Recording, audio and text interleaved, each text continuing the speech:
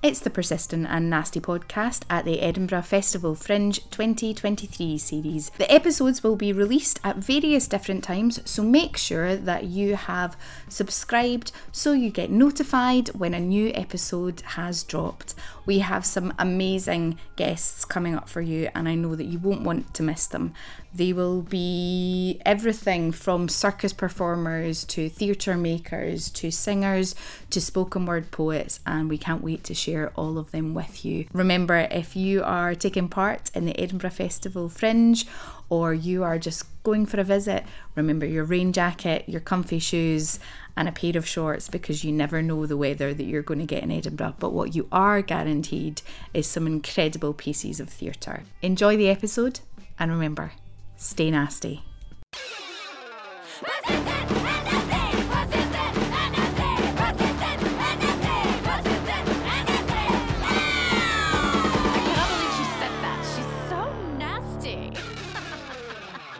Hello you gorgeous lot, and welcome to another episode of the Persistent and Nasty podcast, Edinburgh Festival Fringe Series 2023. I hope that you're all doing really well, looking after yourself, being kind to yourself and each other. And if you are at the festival, I hope that you are powering through and making sure that you're taking good care of your body, your voice, your mind and your soul, and that you are having the best time. Today I chat with Eva Lilly about her new show, I've Got Some Things to Get Off My Chest. A really brilliant chat with Eva. We talk about being someone who has really large boobs and how that has inspired her show. And as someone who also has really large boobs, I empathise greatly and find a lot of the things that are mentioned in today's episode really funny. However, if you don't have as large boobs as Eva does, it doesn't matter, because what we talk about is how we have misogyny running through our medical institutions and training, and how actually we've all been in moments where we find something really funny when we've been, especially if you have ever had an experience where you have gone to someone and said, I don't feel great and this is what I think and I think this is it, and they're like, no, because we're not believed. But we look at it from a really funny point of view. We also talk about being a theatre kid, about your first experience at the Edinburgh Festival and how that can shape you, and just the joy of being able to bring something to the festival and express yourself in all the different ways that you can. And Eva is just an absolute joy to chat with, and I know that you are going to love today's episode. Now, I've Got Some Things to Get Off My Chest is on at Gilded Balloon at TV from now until the 28th of August 2023, and all the details for that are in the show notes of today's episode. If you support the work that we do, the podcast, the coffee mornings, the advocacy work, then you can help us out by becoming a Persistent Pal or Nasty Hero. And you can find out more about that by following the link in the show notes of today's episode. We are so grateful to those of you who already are a Persistent Pal and Nasty Hero, or who indeed have given us the price of a cup of coffee, because we know how hard and how tough things are right now, and we really do not take your kind financial generosity, along with all of your other generosity, for granted, and we just want to say a huge thank you to you for that. And for those of you who would like to help us, as I say, follow the link in the show notes.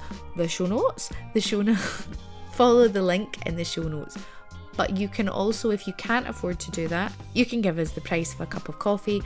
Or if you aren't able to help us financially, which we totally understand, we know how difficult things are right now, you can always help us by downloading, subscribing, reviewing and sharing the episodes of the podcast. And also, if you can, share and shout about us on social media.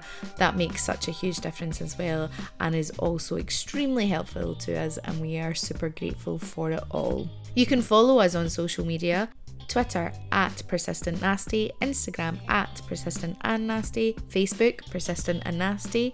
Check out the website at www.persistentandnasty.co.uk.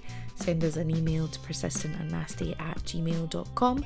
You can also follow Louise and I. Louise is at Ms. Louise Oliver on both Twitter and Instagram, and I am at Elaine Stirrett on Twitter and at Elaine.Stirrett on Instagram and Threads. for today's episode, Eva's so bubbly, so anything that's a little bit fizzy, so whether that's like, I don't know, I wanted to say a can of Irn-Bru, so maybe go for a can of Irn-Bru, or maybe a sparkling apple ties, or like, I don't know, sparkling water if that's your bag, San Pellegrino, who knows, or you know, maybe like a little cider or a beer, or maybe you want something a wee bit warmer, so you can have a coffee or a hot chocolate, or you know, you can always just have a good old cup of tea. Sit back, relax, and enjoy. Eva Lily, welcome to the Persistent and Nasty podcast. Thank you so much for having me. It's great to be here. Oh, we're so glad to have you and chat with you about your new show, but we will talk about that in a little bit. But first, I would love you to share with the listeners the potted history of Eva Lily, how you ended up in our industry, this wonderful, tricky, intricate, beautiful thing that is our industry. Frustrating many a time, but beautiful nonetheless. Yeah, I mean, I unfortunately was just a theatre kid from day one. I was always doing shows in my living room. I was quite lucky. I had lots of brothers, so I had lots of castmates. I'm not sure how they felt about it, but they were quite diligent. And yeah, just loved performing from a very young age. I was incredibly lucky. I had amazing drama teachers all the way through actually my childhood, who were always incredibly inspiring and gave me lots of opportunities. I actually came to the Fringe with school when I was 16 and again at 17, and that's, you know, was such an incredible experience, and being able to kind of see the world of theatre, the world of Fringe so early was really incredible. And just sort of enjoyed it all the way through. You know, kind of knew I wasn't going to perhaps always tread the boards. And so when I got to uni, I started to explore more of what there was, and got into writing just because it was an opportunity, and you can. And I wrote my first play at university, and I really loved it. I loved creating characters and telling stories and finding ways to express things. And continued then pursuing playwriting more seriously afterwards, and I've had some incredible opportunities. I got just out of graduating, I was part of the Royal Court's introduction to playwriting, which really was the best introduction to playwriting I could have had. And got to learn lots of things there. And I have since then had sort of a few little plays in scratch nights and various things in London. And I co-wrote with my partner, Connie, who is the resident director on this project as well. We co-wrote a play, Salmon, which we took to Edinburgh, took to Vaults, took around just before the pandemic, which was really lucky. And I've just been continuing to write for the last couple of years. And this play sort of came out of that. It's very different to what I usually would write, but it was a story I really wanted to tell, and so found some time to get there. But yeah, sort of quite a logical journey, definitely learning things each step of the way, but also it was just always in my blood a little bit, I think. Yeah, I think so many people feel that, and it's really interesting talking to so many different artists as well. Like even just over the last few days with the podcast that'll be coming out, of people who are like just talking about it's in you, and you just like it has to come out in some way or other. So many things that you've mentioned there, Eva, that I would just love to kind of touch on. Like firstly, that kind of experience of coming to the Fringe as a teenager. I mean, I think in Scotland, we kind of take it for granted in some ways. Like if you're a theatre kid, or if you were really lucky and you had drama at school, because not everybody can afford to go to like youth theatres and all of that. But if you had drama at school and you had a really amazing drama teacher who made sure that you got through like on a school trip or something, because obviously in Scotland, we go back to school in August. So we get that last week festival. Like just that experience for you coming up to Edinburgh, like what was that like? Yeah, I mean, you know, in the first instance, it was just a huge exposure to a whole range of different theatre, and not just theatre, and more we were sort of really encouraged to go and see different things, not just the plays that we might be exposed to. In London we have an amazing theatre scene, but you have to, when you're young, you can't always go and find out all the quirky things that are around and about. And so actually being in the Fringe, that's one of the things I remember most, was seeing plays that I would never see anywhere else. And also we were given just a huge amount of independence. And I think when you're 16 years old, to sort of be let loose in a city where so many exciting things are happening and things that you love, and I felt a huge sense of the community of it. And I went up with my friends, and I always have friends at drama, but growing up, when you're a theatre kid, people, you can sometimes feel a little bit out of place. I mean, I felt I was very lucky. I had lots of friends who did the same thing, but it can be a really hard industry to know how you're going to navigate your way through. And you're told very early on that not everyone gets to go and win Oscars and go on the West End. And when it is, as you say, like when you have this thing that it's in you and you have to just do it, that can be a really difficult thing to grapple with. And so actually coming to the Fringe, it really just showed me that there were so many other avenues. You could create so many different types of work. And that was such a magical experience. And I got to just kind of hang out with my friends, and my parents went around, and I could go to bed when I want, which was another really big important part of it, because being an artist, you have to go and be independent and step out of your comfort zone. And getting a chance to do that quite early on in life has definitely built that confidence in me. I think there'll be so many people that will resonate with that as well. And just that thing of like being a young person who either loves music or loves theatre or art, and it's not the quote unquote trendy thing to do at that time. It can be really, as you say, it can be really hard in your school life, because you've maybe got your theatre that you go to, or your youth group, or your dance class, so that's your little bubble there. But yeah, just that kind of overwhelming aspect of the festival. And I think something that you said there about you get told you're not all going to win Oscars, and you're not, and which is true and is a huge part of it. And it is like one of the incredible guests that we've had on, the two hosts of the 98%, who talk about Alexa and Katie, like 98% of all performers are not working right now as a performer. We're all doing our side hustles, or that we can survive on just doing that, I should say. But it's that thing that you just said about, I think there's that line of like what success is in our industry, and that starts off really early. Like you've just mentioned that, about thinking about that and how there are different like getting a show to the festival is a huge success, like to any festival, but to get to Edinburgh is a huge success. And I think to create to be part of that creative process is, we know,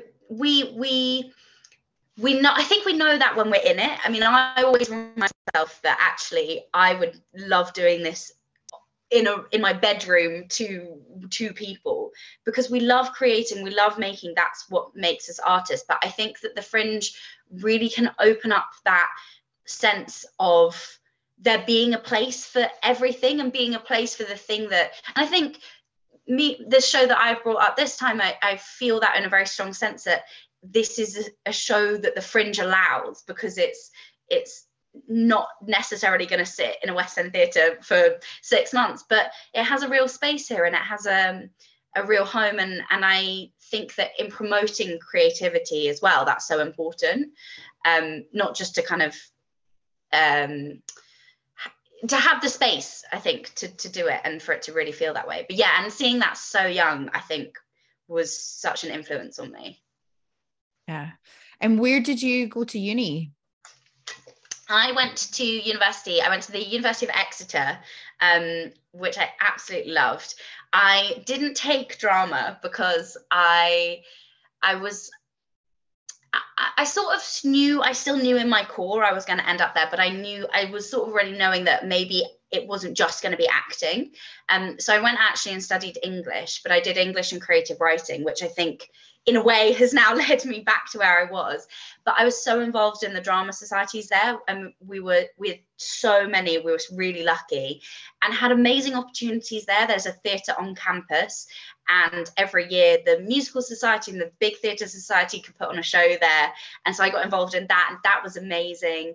And then they have a great new writing society, which is where I wrote my first play and had that support and found that creative outlet. And so the societies there were really more my education than my degree, I say. I think that you're not the only person that we've spoken to who's done that creative writing, university, different avenue, and then it's brought them back to where it was. And I think it's just a reminder to everybody that you don't have to do the drama school route always. Yeah. You will find your way back. Always. Yeah, definitely. And I think as well, there was something about studying English, particularly for me, that it sort of was so entrenched with, I think, drama. Those two subjects always go really hand in hand.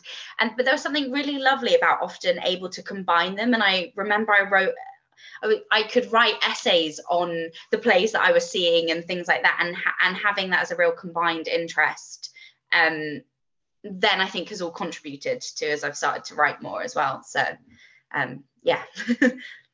With your writing, do you have like a set process that you go through, or is it just the idea comes to you and away you go? Yeah, I am quite annoying, I think, because I just have a lot of ideas, and that's never something that other people like to hear. But I do have a process.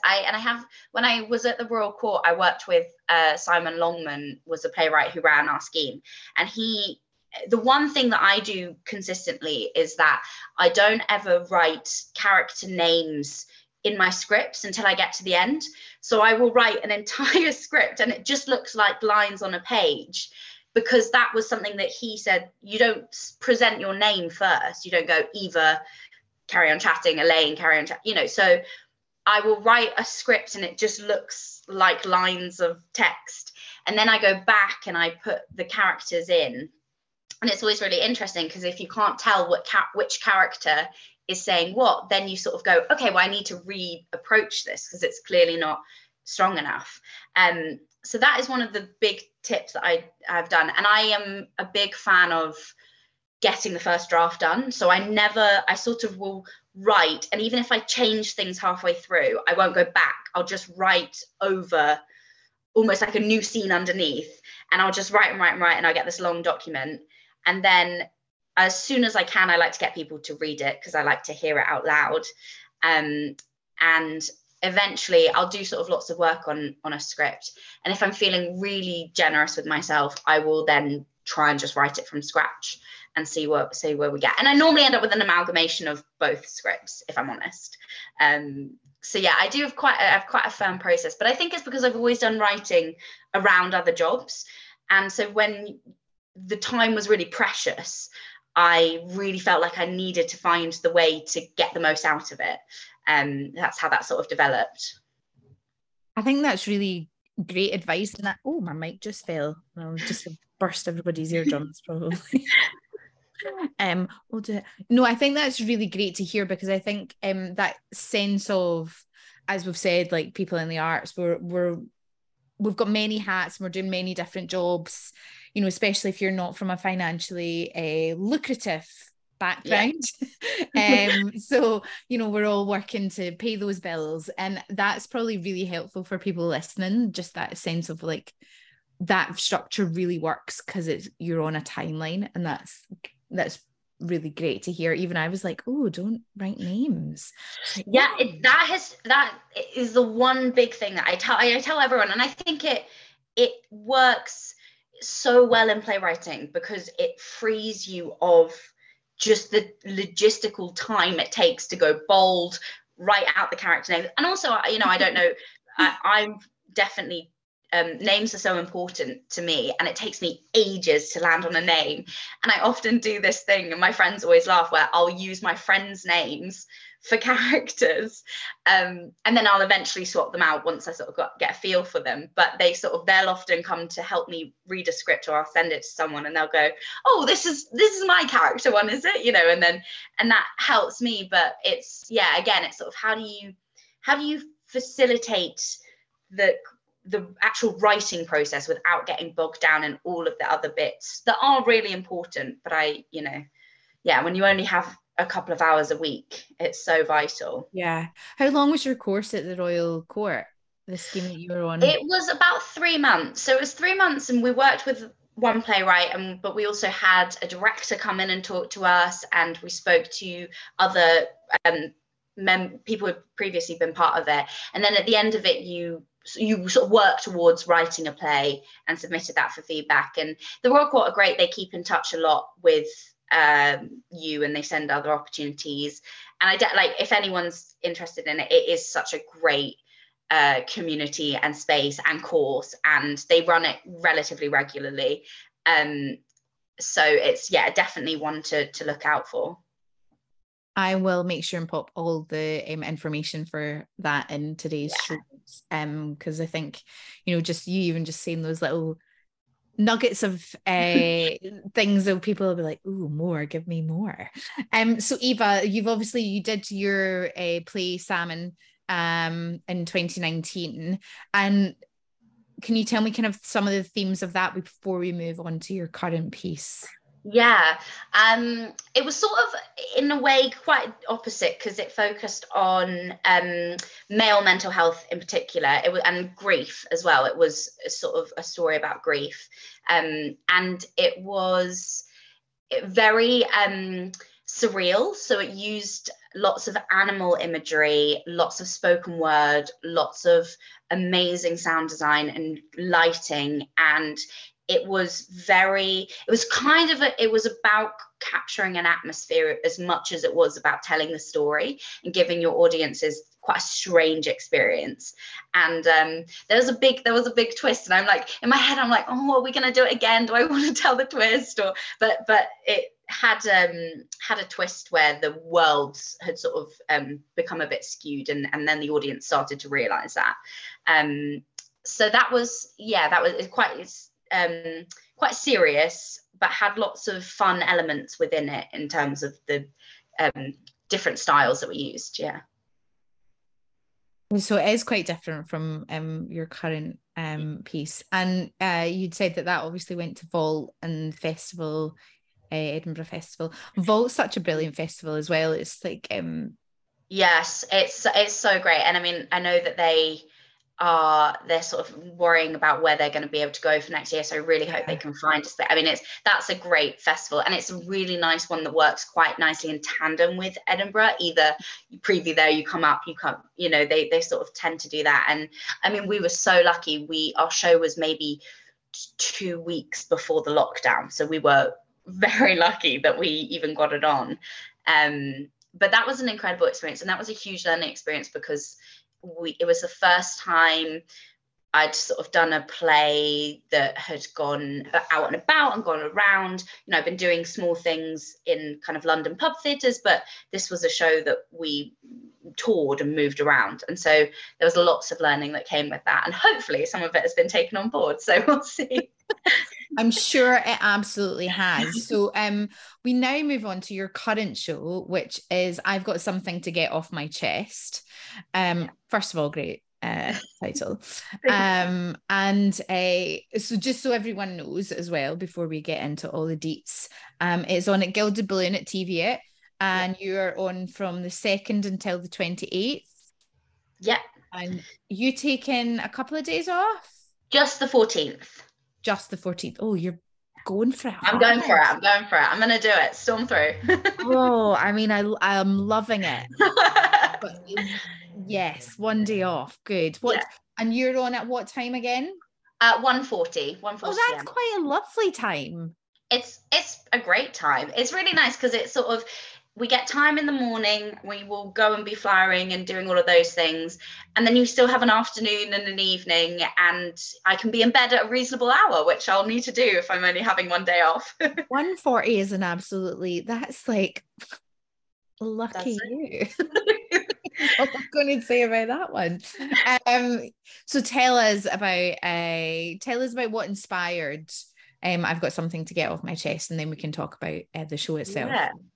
Yeah, well, it's really a true story. It's the story of my experience, firstly with very big boobs. My bras are 38K and weigh around 3.45 kilograms.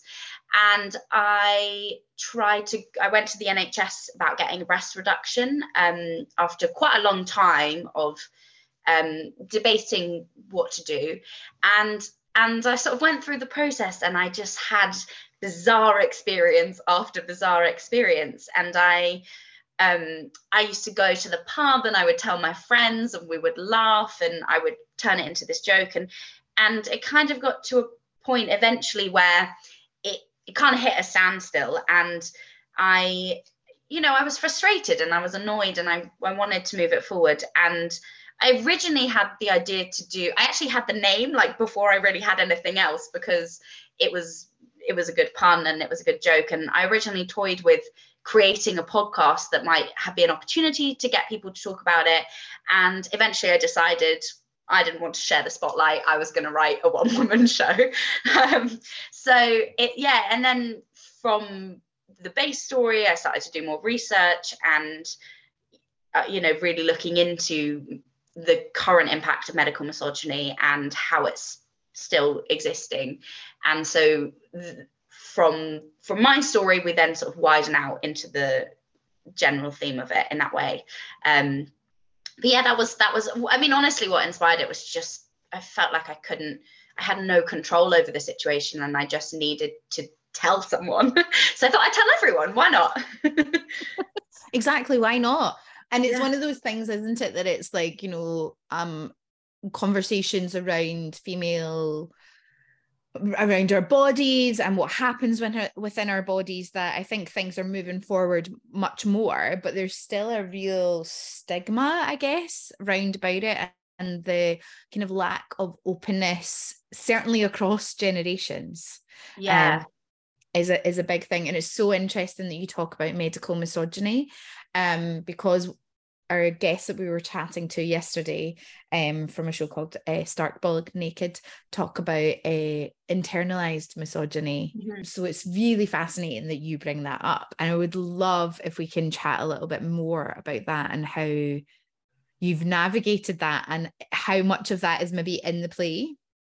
Yeah, definitely. I think the other thing that I find really interesting about medical misogyny, and I think in a way it talks a lot to certain issues around internalized misogyny as well, is that healthcare is, because we have doctors that are professionals and they're medically trained and they have a knowledge that we as an ordinary person do not have, we have sort of been socialized to very much accept things that we are told. And when it comes to things like misogyny playing a role in that, what I noticed when I was talking about my experience and when I was responding to them, and when a doctor would tell me something or a nurse would tell me something, and I would just go, oh yeah, and it wasn't until much later that I might go, oh, maybe that was a bit odd, because we've created a culture where I think we're kind of not often encouraged to look critically at these things. And this isn't, when I talk about this is not any individual. I'm talking in very broad strokes. And I think internalized misogyny also can play into it, because when we're, as women, we just carry a lot of that stuff. And so if you're kind of already carrying it, and then a doctor tells you that's just how hormones work in women, and you go, okay, great, and you leave and you haven't resolved the issue, then that's when it gets dangerous, and that's when it gets painful, and that's when it gets difficult. And that's the moment, that's what I really, for me, is so important about this play. And when we talk about it and we navigate it, it's always with the intention to encourage people to recognize it, I think, and recognizing it, calling it out, and sharing the story, because those are the only ways that this gets addressed. If we sort of keep accepting and keep ignoring, then it will just carry on. And I think just the thing that's always just been most shocking as I've been developing this, and we've done previews of the show, is like every time I finish and I come out, and women of all ages, as you say, all ages, people I know, people I don't know, everyone comes up to me and they tell me some horrific story. And it's so, I think it is very universal. And it's not just women, it's all sorts of marginalized people. It's basically anyone who isn't a straight white man. Let's be real about it. And I just think that, yeah, healthcare is such a funny one, because there is obviously a separation of knowledge, and there are those elements, but that doesn't mean that these other things aren't playing into it, and it doesn't mean we can't be critical. It doesn't mean that we can't recognize that. I think I've gone very off tangent, but I think it's, for me, that it's very important to talk about it and be open and call it out and identify it. Yeah, no, you're absolutely right. And I think all of that is important, so don't worry. And also, we love a tangent, so don't worry about it. I do many. So tell us about, I have something to get off my chest, and what people can expect when they see the show. Yeah. It has a serious heart, but it is very silly and funny. And I think not just because I think, these things always come hand in hand with humor. You have to laugh or you cry, but also, it's boobs, it's funny, it's silly. We've all had those stories. So yeah, there's a lot of comedy in it, a lot of laughs, and it's jam-packed, I'll say that much. It's a busy hour, especially for me. So there's lots of different parts of it, and a good time, hopefully. I think I want audiences to think, but I want them to have had a really fun time with me, and then we can all chat more about compare bras and boob sizes and all those kind of things. So are you kind of doing it in the style of just you're talking to the audience and we're just like, yeah, there's sort of, or we having a little bit more? Or can you not tell me? Keeping things. No, I'll tell you anything. I'll tell everyone anything. Get me. It's sort of a mixture of scenes, sort of little scenes, but it's kind of carried through me having a conversation. And our space is really lovely. It's really intimate, and it really lends the opportunity where I will look you in the eye and I will tell you something, and I can also see if you're laughing, so be warned. But I really like that. It really, to me, it breaks down that barrier, it breaks down that wall. But then there are a few sort of little more acting scenes that I do, and a little bit of audience participation as well, but I don't want to spoil the surprise of that. So lots of different things. We love a little bit of audience participation at the festival. It's like, it. Everyone's got to get involved. Everybody's got to get involved. Yeah, absolutely. So you've obviously got the show going on, and you've got all of these conversations within it, because I'm sure it brings up so much. And you mentioned that people come up to you at the end, and you're hoping that people will have fun. But is there anything else that you're really hoping that people will take away from it? Are you hoping people are going to have a conversation, like a really big conversation when they leave? Definitely. I think people having conversations about it is so important, because I think it breaks down the stigma and the secrecy and the isolation. I think with health things as well, you can feel very isolated, and that for me was definitely a big thing, because I didn't really know anyone who was going through what I was going through. And so having those conversations, and I think also just being more mindful of the things that these kind of the way that we can exist in this world.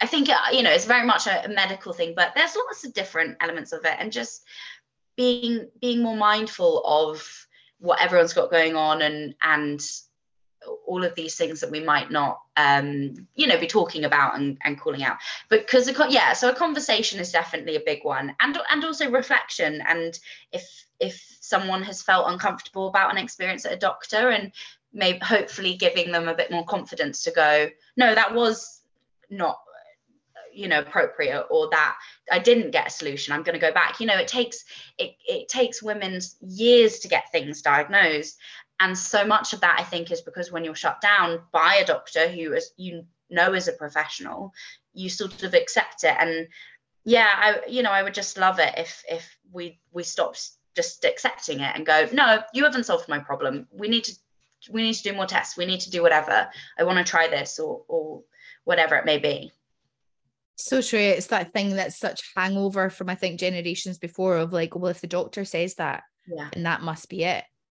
And you're like, well, just pointing out that some GPs don't get any training on menopause, and some of them get 15 minutes in their 7 years of training. So maybe, I think the women living it might have something to say.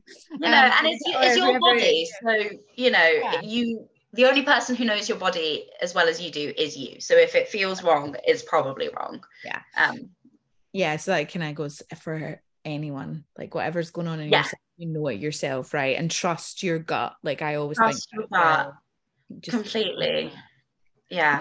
Not that I want to bash the NHS, because God, we need it, and we need to save and I think it's got, but there are, like every institution, some issues.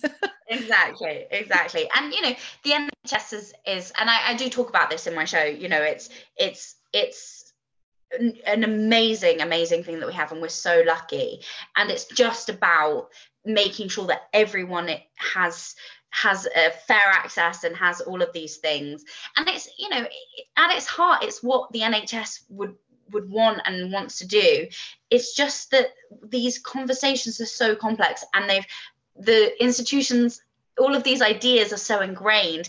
It's not anyone's fault. It's not one person that we're pointing at, and I worry that we get very afraid of calling out patriarchal influences or other oppressional influences, but it's so impossible to avoid them. And I just think if you naming it is half of the battle, really, and then you can actually do something about it. Yes, absolutely. If you had 5 words to describe, I've got some things to get off my chest, what would they be? Okay, well, we're going to go straight in with boobs, because there are a lot of boobs. Excellent. And they're a big feature, literally.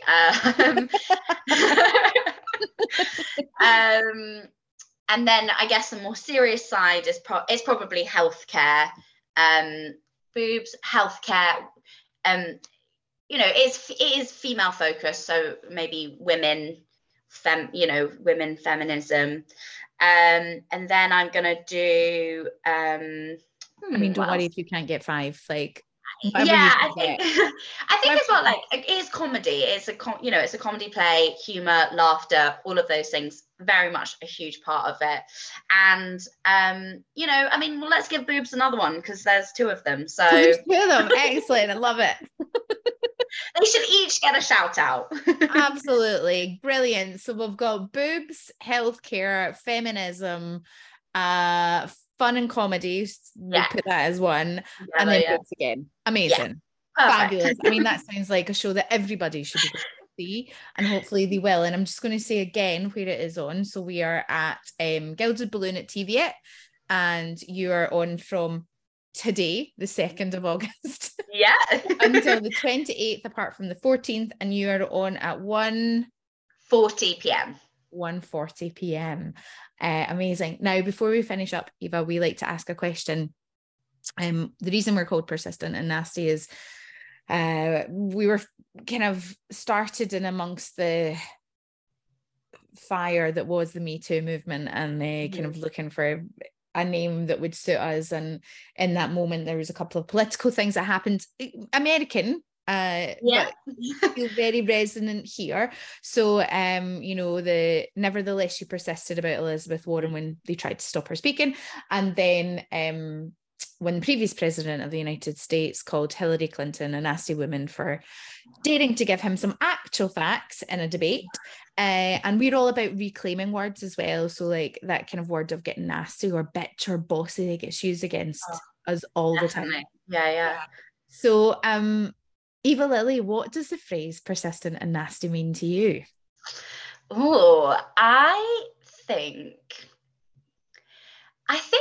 persistent and nasty for me, and I actually think this is going to be nice because it will tie into my play, and I haven't done this intentionally, but I do think this is true. I love that work and great. I think persistent and nasty to me is that thing that we talked about before, when if you feel it's wrong and your gut is telling you it's wrong, do not give up on it for yourself. And to me, it's really that action. I kind of see it quite as an action that is irrespective of what you're hearing around you, to just push forward with looking after yourself and doing what you need to do to protect yourself, get the help you need, get the healthcare you need, make sure that everyone is aware of the situation, and that sort of push through and fighting something that in your gut is right. I think it that's what that phrase means to me, definitely. Amazing. Thanks, Eva.